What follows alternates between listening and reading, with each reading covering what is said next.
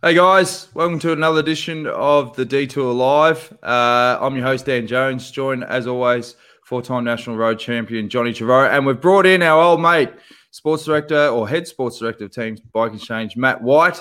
No need to do an intro with Iffy because we know who you are, and apologies straight off the bat, Whitey. You thought we were going to be on the show yesterday, but Johnny still can't wrap his head around time zones and the fact that Europe is behind. Is behind. It's all right, Mum. It's all right, Johnny. My mum struggles with that, with the same thing as well, mate. I've only been over here 25 years, and she still hasn't got her head around it either. You had one job, John. We'll have you on tomorrow. Well, it was tomorrow for me, but it was the day after tomorrow for you. Anyway, and I could be tomorrow. 11:30 p.m. for me. Tomorrow for nothing. That's right. Yeah, and then I love it when you confronted John. I go, John, you told Whitey the day before he's on tomorrow, so he sent me a message going, where's the link? What's going on? You go, no, I didn't. Yes, you did. No, I said tomorrow. I go, it's the day before. Anyway, we got it sorted in the end. So, and I'm here, ready to go. Ready to go. All right. I love getting those digs in early. But Whitey, great to have you on the show. We obviously want to talk about the season's underway and recap what's happened so far. Obviously, Milan San-Remo is a pretty big one on the weekend. What were the takeaways from you guys? Obviously, Bling running 6th, but there was a lot happening in the actual race itself. There was. I think the big game changer this year's Milan San-Remo was the weather. So it was one of the just a little bit slower than the fastest Milan San-Remo. We had tailwind all day. Not so much in the first part, but when we got down to the coast, it was a ripping tailwind, 25 kilometres an hour plus, which that in combination with the way some teams rode, it was just really hard to split the field. It was a fast one. Everyone knew that something was going to go on the Poggio. I think Ineos surprised a few with the way they railed the descent, which caught a few people out. And there was a split coming off the Cipressa. But the pace they again rode on the Poggio played into certain people's hands, and it also made attacking a little bit harder, or getting that gap a little bit harder. And we saw probably a bigger group go to the finish than we would have expected. And I was expecting three or the four of the big favourites to go off the front, not end up having a 12-man sprint. Yeah, I think everyone sort of expected the talk was the three big names, Alaphilippe and Van Aert and Van der Poel. Everyone was expecting those three to sort of be forcing on the suppressor, I think. But they didn't do it. No one really did anything until the Poggios. It was all too late. Yeah, the suppressor was just so fast that no one could make a difference on the suppressor, firstly. And then you had the world's strongest man, Filippo Ganna, riding the bottom slopes of the Poggio like a world individual pursuit title, and no one moved off the wheel until the last 500 metres of the Poggio, and even then there was enough to get an elite group go away. But I think a stop-start, more aggressive Poggio and a headwind would have made a lot more difference. But look, we knew with Michael that he had to be there, ready to react with those guys. He did, and then it could have gone a lot of different ways for those 10 riders in that last 2 kilometres. And at the end of the day, one guy gambled. It was all or nothing. And the big guys watched each other and basically rode themselves out of winning Milan San-Remo. Just. Geez, I was just say the Eurosport commentators, they were so excited by Caleb Ewan. I mean, with about 8K to go, they were like, oh, Caleb Ewan's still there. Is there anything the Australian can't do? I mean, that tailwind, as you're talking about, playing to the hands, or is he climbing it and going really, really good? Oh, I think a combination of the two. I think for someone like Caleb, he actually got a little bit sick at Tirreno, so pulled out. And I've seen him do it before. One year he pulled out with us in Tirreno and then popped out and ran top 10, I think, in his first Milan San-Remo. But I think a steady, constant pace on the Poggio. It's a 6-minute effort, and I think the worst thing for those sprinters is after 300 kilometres or 290k at that stage, a real stop-start jamming through where they've got to react multiple times to climbers. Whereas I think that pace at the bottom was worked really well, but it worked in Caleb's favour. But you've got to have the legs to follow, and I think he did ride a very, very good ride. gave himself every chance to win. But the problem there also, when you have got someone like Caleb in a front group, no one really wants to sprint against him because they know that all those guys in the front group, Caleb was the fastest. And I think that also has an effect on that last 2 minutes of the race, that no one really wanted to drag the fastest guy in that group to the finish neither. Yeah, no, I thought that was his only mistake of the race, maybe two. Right at the top of the Poggio, when he actually rolled to the front, I thought, you don't really need to do that. What's the point of that? You should have been better to sit back. And especially at that spot, around it, just 2K to go, just under, when he's on Van Aert's wheel. And Van Aert looks back, sees Caleb right on the wheel, and I'm not going to chase this gap now. That was the mistake. I thought if he sits back fifth or sixth wheel, maybe Van Aert would have gone a bit earlier to try and close that gap. Yeah, play wounded duck there and sort of put on a bit of a fake face, couple of grimaces, and sort of be out of sight, out of mind. Exactly. But anyway, I suppose from a spectator's point of view, it is frustrating when there's the 2K to go flyer that you know is going to happen, and then you've got those games going on behind. You know, everyone's looking at who's going to bridge the gap. There's not the teammates. I mean, these 2K flyers, that was happening, you know, nearly every stage at the Tour de France. I mean, is it a matter of having a guy that is just got the fresh legs, might not be the target, just backing yourself and going for it? Yeah, it's the difference is that no one has a teammate, and then when you look at those guys in that front group are the best and the best in our sport at that sort of discipline, and the probably the weakest guy, not weakest, but you know the guy that they didn't expect to go went. And whereas if Van der Poel had done that same exact move, I'm sure the other guys would have been on him straight away because they would have went, right, well, if we don't get him now, that's the bike race gone. But because it was Stephen, who's a bloody great bike rider, but out of that 10, you know, he's probably the least of the favourites. And I think if one of the other big favourites had gone instead of him, that could have changed that whole dynamic as well. Another interesting stat I saw, we had Heinrich Hausler on a couple of weeks ago, and we showed replays of the 2009 San-Remo, and it came out afterwards that if he was wearing a skin suit, he would have won that race. There's every single rider's wearing skin suits for those races now. No one wants to be that guy who gets done by a millimetre because they weren't wearing a skinny. Yeah, there's lots of little things that the guys are doing now. But, you know, if you look at the sock height now, with people pushing the limits with the sock height, and you know, it was pretty cold start to the day, and a lot of the guys had clothing on. But by the time we got down to the coast, everyone had stripped off, and they were wearing the same clothes as a track sprinter was wearing for the last 2 hours of the race, mate. Yeah. Aero helmets, socks up, skin suits, dumping the food, you name it.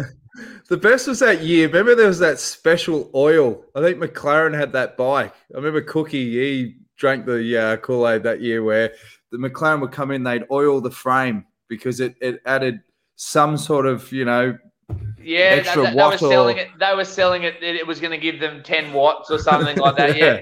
And they were saying that, it was the same technology they sprayed the Formula One cars with, but no one could see the process being done, and no one could touch the bike either. So I can't remember who it was, but it was definitely a company that was connected to motorsport, and they were selling it to cycling teams as the same technology as F1. I remember one of my riders, what's his name, Italian, who won the Giro, Salvadelli. Salvadelli had the same thing done to his TT bike just for the Giro TT. They pulled it apart, sprayed it, and then put it back together, and no one could touch it. So it's one of those fads. It's one of those fads. If it was that fast, everyone would be doing it, wouldn't they? Well, I think they forgot that in the Formula One car, they're doing 280 kilometres an hour, and at 60 kilometres an hour, it probably didn't have the same effect. Doesn't matter, John. It doesn't matter. It could be a millimetre, isn't it? Now, I reckon just on that, I reckon you probably could, for someone like a Michael Matthews, I still remember that for Vuelta when they gave him that limited edition bike and all the bling labels and that. I reckon he got at least an extra 15 watts in the sprint. Maybe you could have just a tin of compressed air and just say it's a special spray bling, you know, it'll have a difference. Hey, it is only March. We could be working on something. It is only March, guys. We could have something special coming.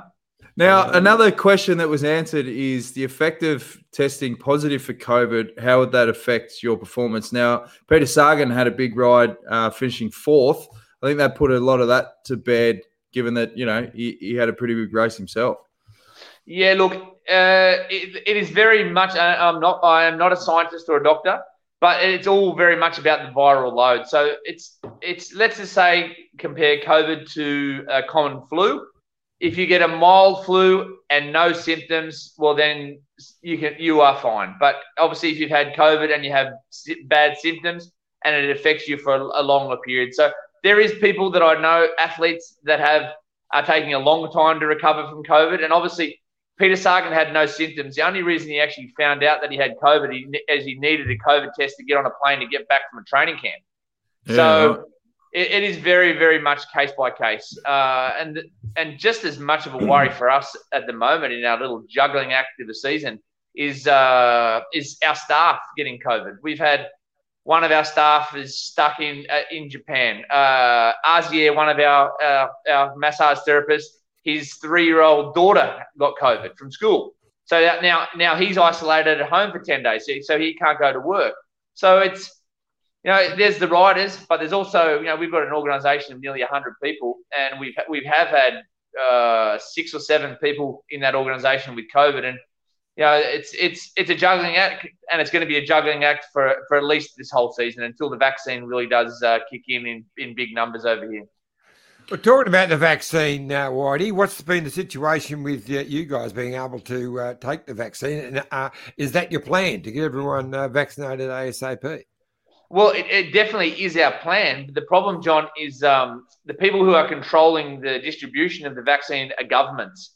So there's no private organisation that are being able to buy the vaccine. Now, people will say, well, what about UAE? Well, I'll tell you what, UAE did it because UAE, the sponsor of UAE is the United Arab Emirates government, and they participated in a vaccine trial last year. So they were able to get their hands on 60 or 70 doses of the vaccine for their team and staff. Now, that is very rare, and every country is taking it in their own different ways. In Australia, I don't even think they've only just sort of started vaccinating people very, very recently. In some countries over here in Europe, they're a little bit down the road. I know in the UK they've done a really good job, and they've vaccinated, I think, everyone, or 90+% of risk people in the risk case scenario. But that doesn't include fit athletes and athletes. As much as we think we're doing a pretty important job for the world here, the most important thing is the people who are high at risk and elderly people and people who are working in frontline industries, in hospitality, whether it's hospitality, hospitals, you name it. So we are very far down on the pecking order. And I think some guys will be vaccinated in the next 2 or 3 months, but I think summer is a realistic target for vaccinating the whole organisation. Well, we had issues in Australia. We had 250,000 doses that was held up by the Italian government, and I think they were running short, and they said, nah, we're keeping them. So we didn't get them. They're probably down in Sicily now, those doses, I think. Yeah, that's right. That's right. Getting distributed with his family and friends. Hey, before we wrap up Milan San-Remo, if he says to me every week, he goes, mate, you got to start playing those retro videos. They're bloody great. People love them. And what better than 2012 Milan San-Remo? I mean, you go back to that year and going into that race, I mean, obviously a bit of a breakthrough was winning the team time trial at Tirreno. It was a big target. But going into Milan San-Remo, you had Gero.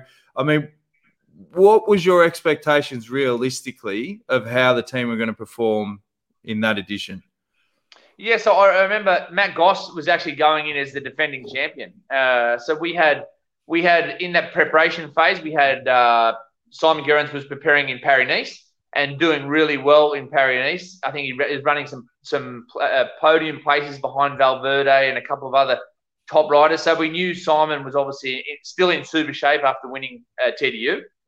And the other one was Gossi, was bopping around there in Tirreno. He was going okay.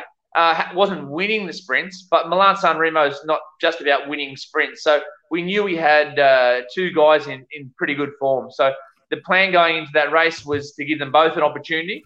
One as the defending champion. So our plan A was if it was a sprint, then Gossi was our man. And our plan B was if something went on the Poggio, Simon was definitely going to have the freedom to go with that move if he could, and he certainly could. And he went away with two of the best bike riders of generation in Vincenzo Nibali and Fabian Spartacus Cancellara.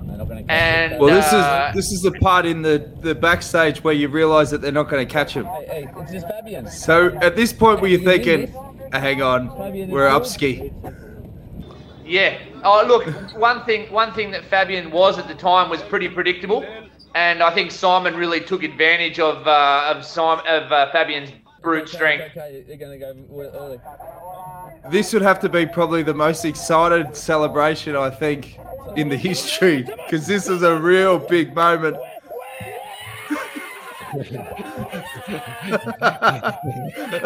That's as good as it gets.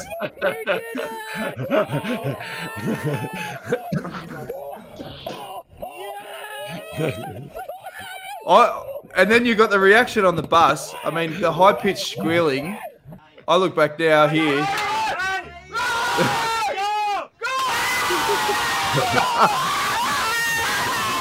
I mean, it's piercing the ears. So apologies to the people that are listening to this podcast. But I mean, that was like the front row of a Bieber concert. Let's be honest. But I mean, the reactions out the front of the bus. I mean, it was just that wasn't one of the podium girls. That was actually Dan Jones. That's right. Yeah, but I remember even that night, I was saying iffy off air, like I wasn't prepared. I mean, I was homeless Dan. I was going suitcase to suitcase. I didn't prepare if there was an event or anything. I had no going out kit. I just remember going out with those Scott-issued green sneakers, a pair of jeans, an Atari T-shirt. We went to one of the ritziest places in Monaco. I remember thinking, oh, how good's this? Like, I'll just write the coattails. I mean, yeah, it was just a fantastic day. You must look back at memories like that and just sort of pinch yourself.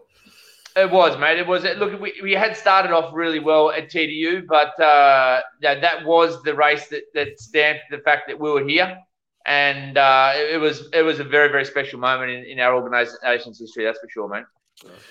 All right. Well, another race we want to recap is obviously Paris-Nice. It was a big race for you guys. It was the first race that Michael Matthews rode in with his return back to Team Bike Exchange. You had the leader's jersey at one point there. What were your takeaways from that event, mate? Yeah, really, really pleasing. I think so.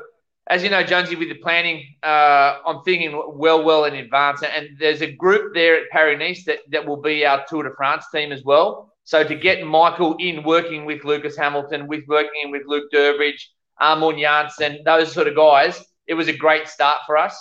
And I think, you know, Michael was going after everything. And we went in with a plan there with Matt Heyman, who was running the show there at Paris-Nice, that we were going to go after the green jersey, the yellow jersey, really get the team up and about there, and they did a super job. And Michael, that was Michael's first race of the year, and I think that's really set Michael up for what's going to be a big 5 to 6 weeks from now until the Age Bash on the Age. And but no surprise with Michael. You know, he's a racer. He came in very, very well prepared with a training camp in Sierra Nevada, and I think we can only take positives out of that performance and how he gelled straight back into the team. The other one, which is no surprise to me, but maybe a surprise for a few people at home, is Lucas Hamilton. Now, we obviously identified Lucas as a leader for us on the GC front, and he's going to get a lot of opportunities this year to lead the team. And that was his first chance at leading the team in a World Tour event like Paris-Nice. And for him to finish fourth, and the way he went about the racing and the way he went about going after time bonuses, which at the end of the day decided those minor places, was a very, very pleasing. And Lucas has got a big day today in Catalonia, and then some bigger races coming on before he has a rest in spring. But it was a great sign for Lucas's first outing as leading our team on the GC front at that level. Iffy? Yes, and I was impressed. We interviewed Lucas just last week. He's such a gem, and he was over the moon.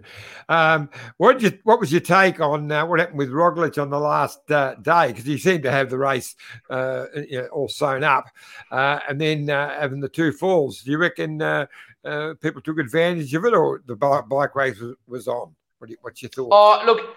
the bike race was on, and I think you got to put a bit of context as well. So the first crash, so he dislocated his shoulder in the first crash. Most guys would have popped off, had a good cry in the ambulance, but he's a tough old one, Rodgelick. And to give a bit of context as well, Shackman punctured early in the stage, and no one waited for him when he was in second place. It was a 90K stage. It was on from kilometre zero. And, the old gentleman's agreement, it flies at times, but the sport has changed. And I think when a race is on, it's on. And it doesn't matter what happens to anybody. It's all in. And you can't afford to wait when a race is kicking off like that. And it was unfortunate for him. Rodgelick did deserve to win Paris-Nice. He was clearly the best bike rider there, but that's racing. And to have two crashes. Well, the first one, like I said, dislocated his shoulder, and obviously that would have put him off big time after that. But full merit for him for continuing on and trying to salvage something out of the race. But it's bike racing, and people will take advantage of that in that sort of situation. He copped a bit of flack in the stage before when he ran down the breakaway, the young Italian for Bahrain who was about to win his first World Tour stage, and Rodgelick shot him down the last 30 or 40 metres. He copped a bit of flack for that too, but hey, as you say, they don't give him away anymore. No, and the thing is, what I love that about Rodgelick. He and I'd be the same if we're in exactly the same situation with Lucas Hamilton. I would have said, go for it. Let's take it. Right? I'm greedy when it comes to winning as well. And I think when you're on, you're on. The guys now, they do so fewer races in a season that when you have the chance to win, you owe it to your sponsors to take what you can. And I think there's presents and those sort of things. That era it's gone. It's gone. Okay, I get the fact that you can make friends and allies that you might be able to call on in different periods of the year, but it's nearly a bygone era. And I think when you can get opportunities to win, take it with both hands and run with it. No, I disagree. I would have said to the guy, 20 grand cash. I'll let you win it. That's why I was never a rider, mate. I would have just gone, money talks. Money talks. And I would have slung him my bank details after the stage, given him the high five, and I would have been the winner. How good was Jonesy? Let him win. Yeah, and Jonesy, that's why you are such a good gambler. That's right. That's right. And not calling the shots in a team car. That's right. Mate, COVID, you don't know where your next check's coming from. You've got to make the most of it. Hey, just on Lucas, as if he said, we spoke to him last week. Geez, good head on his shoulders. These country kids that can stay grounded. But is there an underlying fire that has been lit from what happened at the Giro, particularly seeing the results from Jai and Teo? And let's be honest, he knows, hey, if I had that full 3 weeks, I would have been there in the pointy end. So it's game on. I've got that confidence. I'm going to take that moving forward.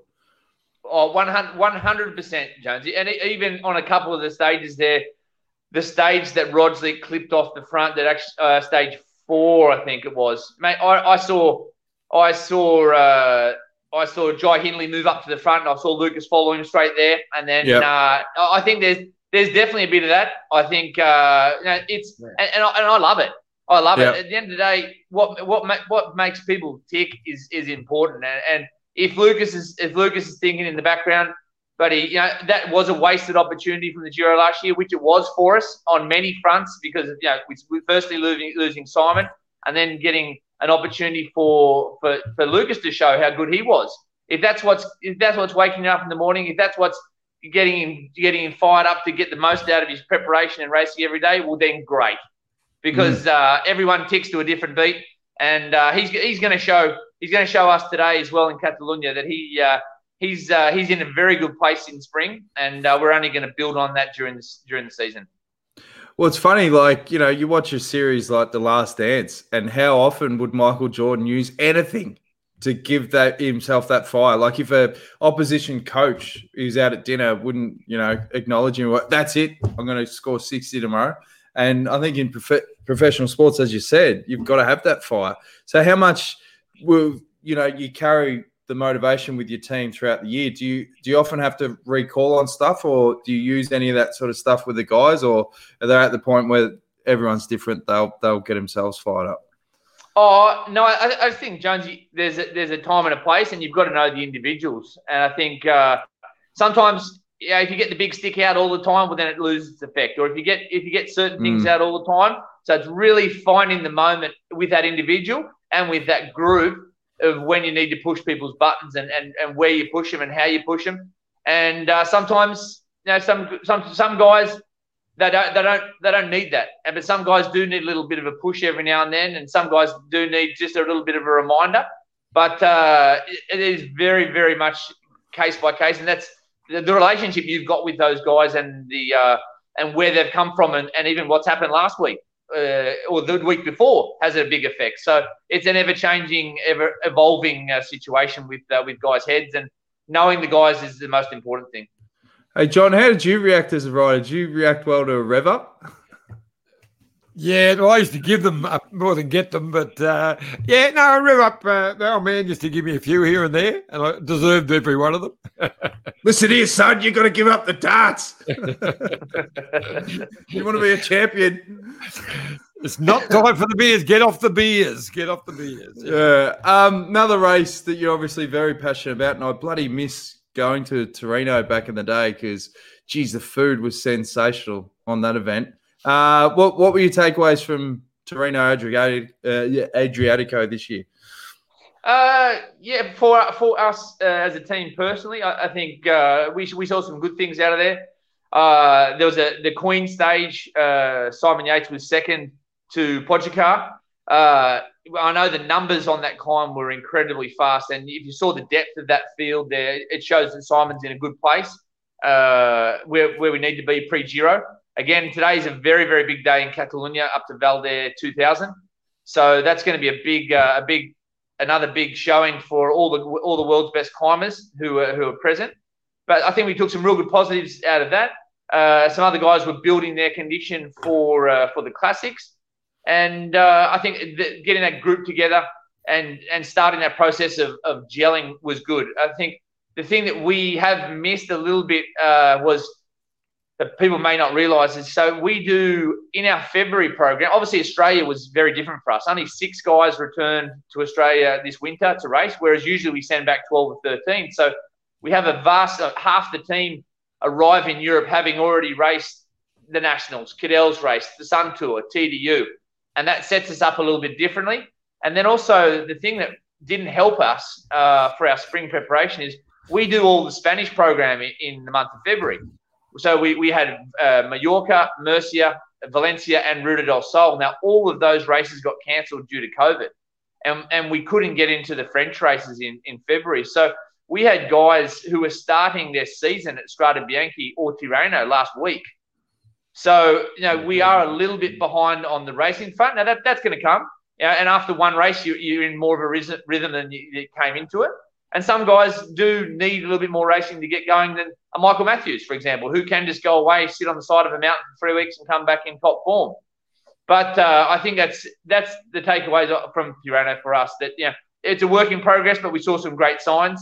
And I think Paris-Nice as well, we saw some even better signs with how that group really went after the race. Yeah, I thought it was strange with that. Simon was defending champion at Tirreno, and we expected more. And then that early first mountain stage, he was off the front, a really good, strong breakaway. He seemed to blow, and he went straight out the back when the main bunch caught him. I thought, this is the end for him. And as you say, 2 days later in the Queen stage, he was brilliant. He almost caught Pogacar, so he came back quite quickly. Yeah, and look, that was what happened there with Simon, is he cramped in that stage. So it was his. So he was in Strade Bianche, his first race. He crashed, and he hurt himself. And look, it wasn't something that was major, but you touch down at 50k an hour.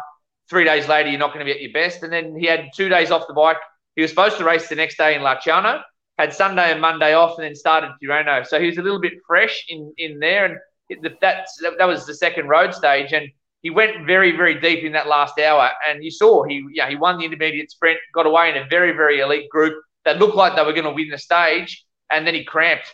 And so that was the reason why he went from 1.8k to go being in the front 4 looking for the stage win to being dropped 500 meters later. So it was something that was easily resolved. But it was his second race day or third race day of the year. He went very deep for an hour, and maybe he made a little bit of a mistake with his fueling or his hydration in that last hour of race. It was a 200 plus K day, and it was something, as you saw, that 48 hours later, it certainly didn't affect him. No, definitely not.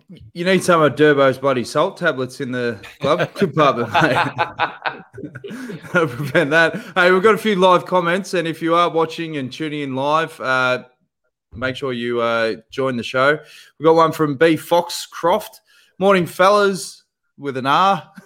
Awesome to listen live. Can you ask Whitey if he expects Esteban to compete for podiums again? His form seems to be nowhere near it was 3 to 4 years ago.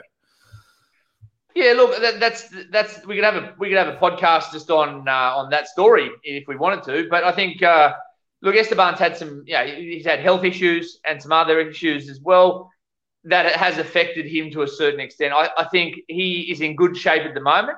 We're going to have a much better idea of how he's going now in Catalonia. But I think one thing, he needs to get back to that level that we saw him in 2016 especially. But I think he needs to actually even improve on that. I think one thing this sport has shown over the last 12 months is the level in the last 2 years with the young guys has gone up another notch. And I think for him to get back to the level of winning races or podiuming World Tour events, he's actually going to have to be better than he was in 2016 because these Pochacars and Almeidas and these Hershey's and those guys who've come on the scene in the last 12 months, they've raised the bar even further. So, look, I think we've seen some positive signs. Esteban's come back from Colombia 10 days ago. He's doing Catalonia this week, Basque the week after, and then the Ardennes. So I'm pretty excited to see what he's capable of doing, and we're going to see that this afternoon. Got a few other comments. Wombat Breath, who loves the show. Great to catch you live. Great memories from the old backstage passes. And he's thrown in Dan channeling his inner Vinokurov. In case there's legals tapped into this show, we'll just let that one slip through the keeper. Jack Bartle says, Whitey, who do you think is the biggest threat to Simon at the Giro? Bernal. I think definitely Bernal. I've seen the long list that Ineos are taking to support him. They're taking Martinez, Sivakov, Sosa. Most teams would be happy with one of those support guys as their leader, and they're going to have a hit squad there. So I think definitely Bernal, and I think Bernal, Landa, and Simon are the big three for the Giro for me. I think Nibali, as much as he's been an incredible athlete over the last decade, it doesn't seem like he's been able to return to that form that won in the Giro when he beat Esteban 4 years ago. He's getting on, and I think those older guys really struggled with the lockdown last year because if you're a creature of habit, used to racing 70, 80 days a year and only racing 30 days last year and having to spend 10 weeks on a home trainer, I think those guys really struggled with that last year. And I think, like I said before, I think the bar has been raised, and I think it's pretty hard to improve at the age of 36. Just on those super teams you're talking about, rattling off the riders at Ineos, can you use that to your advantage? Like, if you want to win the GC and you look what happened at the Tour de France last year, sit off, wait till the death, pipe them right near the finish for the last couple of days. And essentially it takes the pressure off what you're doing as well. Yeah, and without revealing too much how we're going to approach the Giro, it does change things. 2 years ago when we had the jersey early on and we kept the jersey, that's a different pressure. And that's a different pressure going into the race. Well, I can't even remember who Sky even had at that race. Whoever they weren't. Oh, well, actually, they won in the end. but it was in reverse, wasn't it? We didn't even see them the first 2 weeks. They sat back off us. They rode off us. And then Chris Froome personally had an incredible day, which catapulted him from 4 minutes behind to winning the bike race on one day. And I think we'll be using those sort of similar tactics in the Giro. Whereas we know they've got the favourite, they have got the best team on paper, and we just need to be a little bit more selective with how we approach our tactics in the race, and pick and choose our moments more. Iffy? Yeah, look, I'm really looking forward to the Giro, but we've got a few races to go on before we get to there. So, what is the plan? So, I was going to ask you where you were setting Simon for the Tour of the Giro. You just answered that. But in the upcoming classics, what's the plan in these next few weeks with Flanders and then the Ardennes Classics? Yeah, so like I was saying before, so today's a triple race day. So we've got a team racing in Italy today in Coppa Bartoli, which is it's a smaller Italian race, but because of all the cancellation to races in February, there's 9 World Tour teams racing there. There's 2 or 3. So that's a race that's going on in Italy around the Bologna area, or a little bit to the coast around Rimini. Then we've got a team racing in the Panne today, which is the first of the Belgium Classics. Due to some illnesses and injuries, we're starting with only 5 riders today, but we'll be back into full strength for the weekend with E3 and again Wevelgem. Now up there we're running a program with around Michael Matthews and Luke Durbridge. They're our 2 key guys. Obviously Durbo is more of a guy that is going to have to go long, which I think works well, especially with, I think there'll be a few teams quite scared of Van Aert and Van der Poel, because especially Quickstep, which is the next 4 weeks is their bread and butter.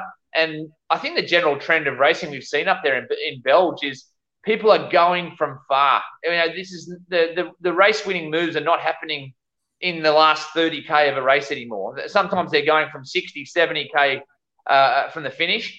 And so Durbo's our man for that sort of stuff, which also really complements Michael as well. Whereas Michael will be riding really more off some of the other big favourites. And he can, try to come across in the later phases with those big guys when they move. So, for the next couple of weeks in the Flemish part of the classics, it's the combination of Durbridge and Matthews. When we get into the Ardennes, we'll run a bit more of a mixed bag. So Michael is such a versatile athlete that he will obviously be carrying on there for Amstel, Flèche, and Liège. And then we're bringing back in Lucas Hamilton for Liège especially. And we're not sure about Flèche, who will be leading us there. It'll be based off form. I don't think we've got anyone who can win Flèche or even podium Flèche, but we've got a few guys who could run top 10. And then on the other side out, we've got our Giro roster who are preparing. Some are preparing in Coppa Bartoli, some in Catalunya. Then we've got them doing an altitude camp before we bring them together for Tour of the Alps. Now, it's a race that used to be called, you might remember, John Trentino, which has been on for a long time. And it's 5 days in the Alpine region in Austria, in Italy, crisscrosses across the borders, and you do some of the similar climbs that we do in the Giro, but still at the tail end of winter. So it's a tricky one weather-wise. But we'll have 6 of our 8 Giro roster riding that one around Simon. And then Tour of Romandy, which is the last sort of stage race in spring. And that's another one where Lucas Hamilton will be leading us. So the big thing we're waiting on in these next couple of weeks is it looks like, if you believe all the rumours that are floating around here, it looks like Paris-Roubaix highly likely won't be on, and they'll be putting it back to an October date. That's what all the politicians are saying in that region. We've heard nothing official as of yet, but it doesn't look good. In that part of France, COVID still is an issue, and I think that the local governments up there are really more scared about.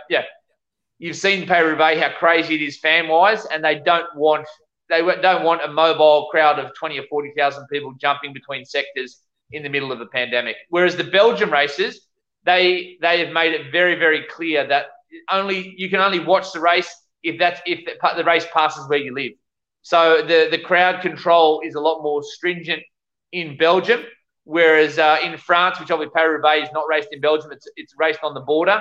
They don't have the same restrictions, and they're really worried about people coming across the border and from Belgium to watch the race, and the French fans congregating too closely in what is we're still in the depths of the second or third wave of our pandemic over here.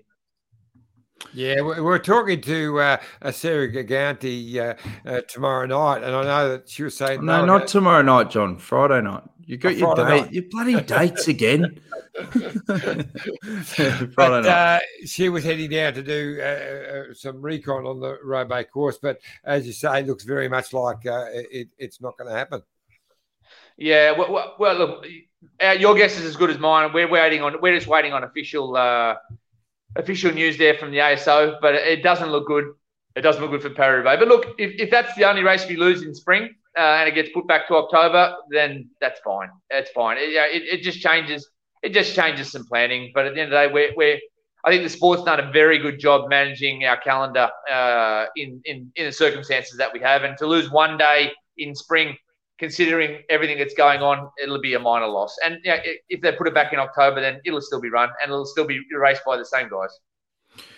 Now, I've got another video flashback I want to bring up from 2012 that's an absolute belter because we're talking about the classics. Now, before I get to that, Johnny, it's your time to open up the shoulders, get your script out, give the sponsors a plug. Let's open the batting with Let's Go Motorhomes. Well, yes, the Let's Go Motorhomes. Why not Holiday in Australia's best motorhomes and campers? They love helping people with their incredible holidays. One of Australia's leading motorhomes and camper van rental companies. They've got vehicles to suit all types of travellers for all kinds of adventures, and you can go where you want. So I'm going to ask you very shortly, Whitey, if you had a week to travel around a Let's Go motorhome, where would it be? So you can get your answer ready, mate. But travelling, so you're going to say something there, Daniel? No, I was just going to say, why wouldn't you just ask him that at the end? Well, I will. I'm not even prepared. Double dip your corn chip. Okay. Righto. So, whatever. Come on, mate. You're doing a great job, John. Just keep going. I've lost my place. But the one thing about they say with Let's Go is you've got to plan. Something I haven't done very well with this ad. But we have the spontaneity of where you're going to go in your next adventure. So, Whitey. Spontaneity. That's a new word. If that doesn't move Let's Go camper vans, nothing will. The spontaneity. Just do it. Where would you go for your Let's Go motorhome holiday if you had anywhere in Australia? Whitey, where's the place? Anywhere in Australia. Well, I'm a big fan of that Coffs Harbour region. It's a bit of a drive up the coast from Sydney, about 6 hours, I think, in a caravan. But it's far enough up north that the water temperature is nearly Queensland water temperature, and I love that. I love that area, Coffs Harbour. It's changed a fair bit over the last 15 years from a pretty sleepy town of about 35,000. I think it's about 80,000 now. But it's a beautiful, beautiful area right on the coast there. Great beaches and a big enough town that you can do whatever you want. I like the area. I could actually see myself living in a Let's Go caravan. In somewhere up there. I tell you, mate, I love it. Well, they've got ovens in them, so I thought you would have done like a pie tour. Just started stockpiling them and then just sampling it on the road. Oh, I can just make my own stall, mate. And that could be my next job. Next to the beach somewhere, I can see myself. At the moment, I think you might need a Let's Go a motor boat to get through. Yeah, I know. You're all flooded up there at the moment. I've heard. And look, as far as the floods go, how are the floods going? Where are they affecting the worst in Australia at the moment, guys? It's all the north coast there, from virtually the Gold Coast right down to Sydney. It's pretty horrific. Yeah. I've seen the old mice plague. Is that going to help out the mice plague by killing the little buggers? I think they have. I think they've just washed them away. There'll be a few cane toads as well. Yeah. Iffy, Jaco, have you got a script for this one? Or are you just going to wing it? We don't need a script for this because, I mean, the funny thing is about all the Let's Go motorhomes just happen to be Jacos, as we say. But if at the moment, I mean, I think it's like 10,000 back orders for Jaco campers and caravans, so it's going pretty well. But look, if you're going to be looking at a Jaco caravan, why not go? If you're going to be looking at a caravan, you'd go for a Jaco. I mean, support the people who support us. So, Jaco Caravans, let's go. That's it. And Mitchelton Wines, Johnny. Well, whack them all in together. Well, Mitchelton, the one of Australia's favourite wineries and a place of escape. Experience the history, the beauty, and the serenity of the Goulburn Valley at your own pace, looking over the vineyards from the iconic tower, staying at their new hotel, relaxing by the pool. Look at it. Fantastic. Recharging in the day spa, exploring the seasonal menu at the Muse and stopping by the Providore, touring the cellars and, of course, tasting their signature wines. The Muse restaurants are actually amazing. I'll be up there next week. Sample their seasonal menu with all, as I say, wines perfectly paired. And we've got to recharge by the day and relax by night in the special spa. And if all else fails, all else get married. Yeah, that's what I was going to say. If all else fails, and you just got to cash your chips in, do it at Mitchell. Down you go. All else fails, get down into the cellar and look in there. Absolutely amazing. I was talking to you're right there, mate. You're all over the shop with your script. I can't follow. Now we're talking about the art gallery. We are. And it's the most amazing. It's the largest private art Aboriginal art gallery in the world. And there it is, the $10,000 Land Cruiser with the €2.5 million paint job. Waddy, have you ever heard a more polished group get through sponsored promos than what you just experienced? Not in this part of the world, anyway, mate. Not in this part of the world. Well, actually, you have given me a great idea for when I return to Australia next year. Unfortunately, due to COVID, I've been stuck over here for a year and a bit. But I am definitely going to try to come home with the family in December this year, and I reckon I might ask Jerry if I can get one of those Let's Go caravans and have a good old little holiday up to Coffs and travel around Australia, because my kids have seen a lot more of Europe as they have than their own country, Australia. So it would be a bloody great way to see Australia in a Let's Go caravan. Mate, I reckon ABC would almost commission a documentary series on that. There's at least 8 solid episodes. Well, it's time now for a word from Bike Exchange, and all I can say is thank God it is compiled in a polished ad and we don't have to talk to a script. So, look at this bike. You think it's just a bike, right? But it's not. It's a bike 374 people are looking at. This guy, this girl, them, all looking at it. People from here, there, and wherever this is. People that are looking for a bike. Or just a piece of it. Amateurs, semi-amateurs, and pro-amateurs. This guy wants this bike, but with this crank and these bars. This could be the perfect match. But not this one. This girl has a bike to sell, and thousands of people might purchase it. Eyes on Bikes help grow small businesses. His, hers, yours, and the latest data and insights help those businesses keep moving. We are the world's #1 bike marketplace, with over 500,000 products and 900 brands, where buyers and sellers are brought together in a place where a bike is never just a bike. Bike Exchange, where the world buys, sells, learns, and rides. Thanks again to our great mates at Bike Exchange. Now it's time for that segment. It's back, the Detour DeLorean. Roads? Where we're going, we don't need roads.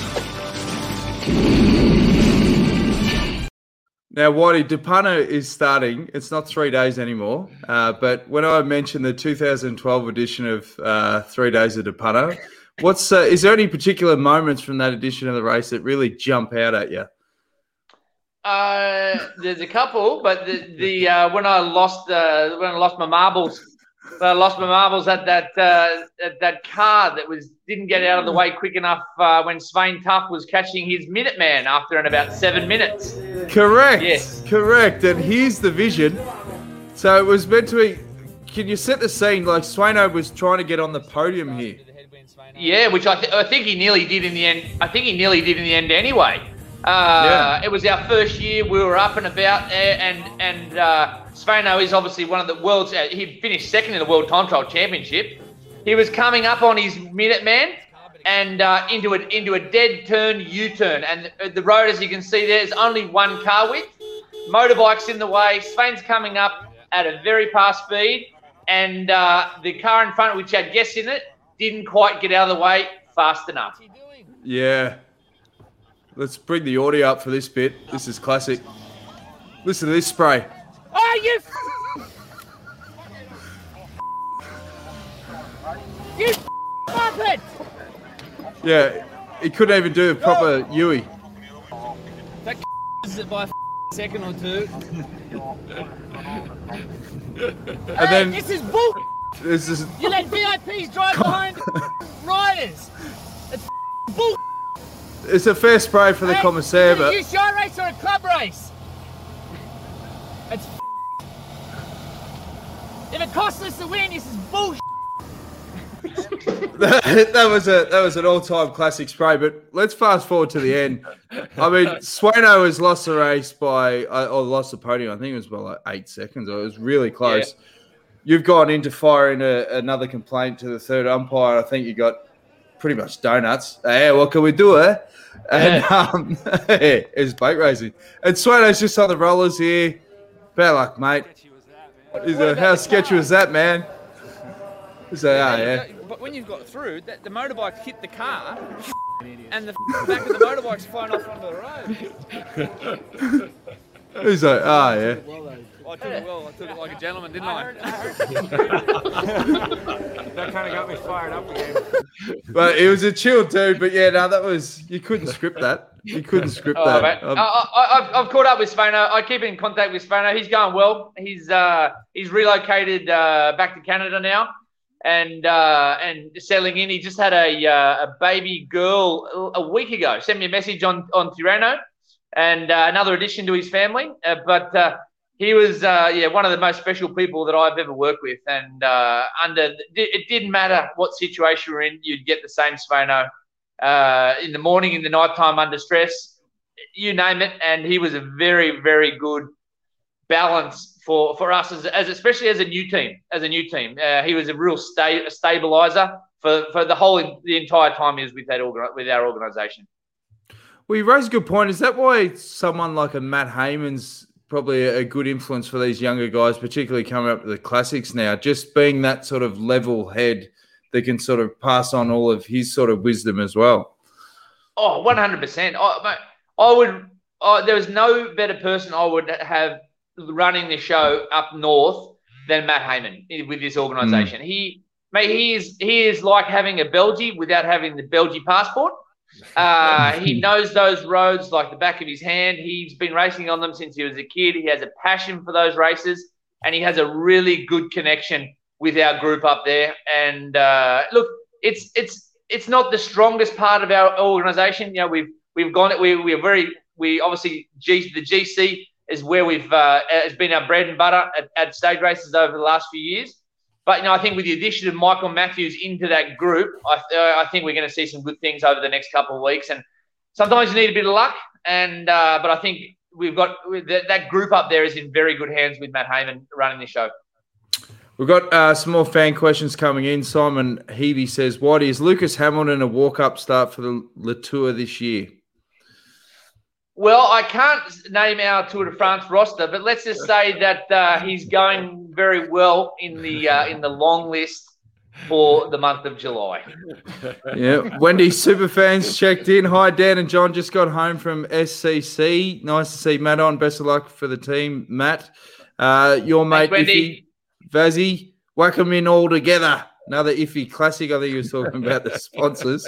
Numbnuts has said, any word from Tika Tiwari on how he felt at his first race back? I think that's Sam Bewley, given that he had his Twitter account hacked by Tika Tiwari. No, so Bill's pinned on a number for the first time yesterday it was a double stage day. It was 100K in the morning and team's time trial in the afternoon. And I think he's in for a pretty intense week this week. Copper Barkley this year is one of the hardest editions meters of climbing wise, and I think they've got a circuit day today with 3,300 meters of climbing. So Bills is straight into the fire, and his goal is there to try to make the Giro roster come May. He's had a hell of a lot of bad luck in the last 12 months, but he's been working away really hard, and fingers crossed he can get back into the groove of racing quick. And we've got another comment for our great mate, Jason Cruz. A decent spray, Waddy, from Panne. Were you dished out any fines for that? We were not. And I'll just say it's lucky that I couldn't jump out of that car quick because I was pretty ropeful. Oh, look, you know me, Jonesy and Nippy. I can get pretty high strung at times. And I think I have mellowed out a little bit over the last decade. But, I know how much hard work those guys put into getting results, and Sveno was up for the win there, and I did lose a little bit of control there for a few minutes, let's say. Now we've got another question that's not on the list, but the old man on the drive back from Geelong today said, "Oh, can you ask Waddy, is there any riders on the list that are flying under the radar that we should be looking out for on your team at the moment?" Yeah. There is, and I suppose he's not too much under the radar now because we've talked about him a fair bit is obviously Lucas. But I think the people who caught Catalonia the other day is Dion Smith. So the first stage of Catalonia, there was a little breakaway that there wasn't. We tried to chase, but didn't get too much help, and in the end, the break stayed away by 15 seconds. Now Dion won the sprint there for fifth, and at Catalonia, and for him, we gave him the nickname as DI2, which is Darryl Impey II. He didn't really like it. But I see Dion as a very similar rider to Darryl in the fact that, he's not an out-and-out sprinter, but when they're those reduced sprints, he's certainly capable of polishing off the best of the rest, and sometimes that's for the win. And I think that was a great start for him day one in Catalonia, and he's going to get another couple of opportunities maybe this week, then in Basque, and then Romandy. So I think Dion Smith's a bit of a sleeper. Rob Stannard, which he's only 22. He's chipping away there at developing as fast as he can. And the other one who I think is Caden Groves. Now, Caden, unfortunately, has been involved in some crashes at UAE Tour and Paris-Nice, and he's going to have a little bit of a spell now. But I'm a big fan of Caden, and I really believe that Caden is going to net us some wins this year. It might not be in the next 6 weeks due to what's happened in spring, but you saw the turn of speed he had in some of those Aussie races, and I think if you asked us at the end of October, my prediction is that Caden will give us between 3 and 5 wins by the end of the year. Good stuff. Iffy? I just noticed you talked about Cobber Batali. It's great to see the old Cav back, and he's in the leader's jersey at the moment, eh? It is, and it looks like the old Wolf Pack has given him his mojo back, eh? No, it's bloody great to see because I think Cav's been in a bit of a rut there for 4 years really, and if this is Cav's last year, it would be great to see the best sprinter. For me, I'm calling him the best sprinter ever. I know that he hasn't won as many stages as Eddie Merckx, but Eddie Merckx was the best bike rider ever, and I think Cav's definitely the best sprinter that the sport's ever seen, and it would be really nice for him to finish off the season, finish off his career with some nice wins. Yeah, no, it'd be fantastic. And he's had two seconds so far, so he's knocking on the door. He's knocking on the door. That's right. Anything you want to add before we let Whitey go?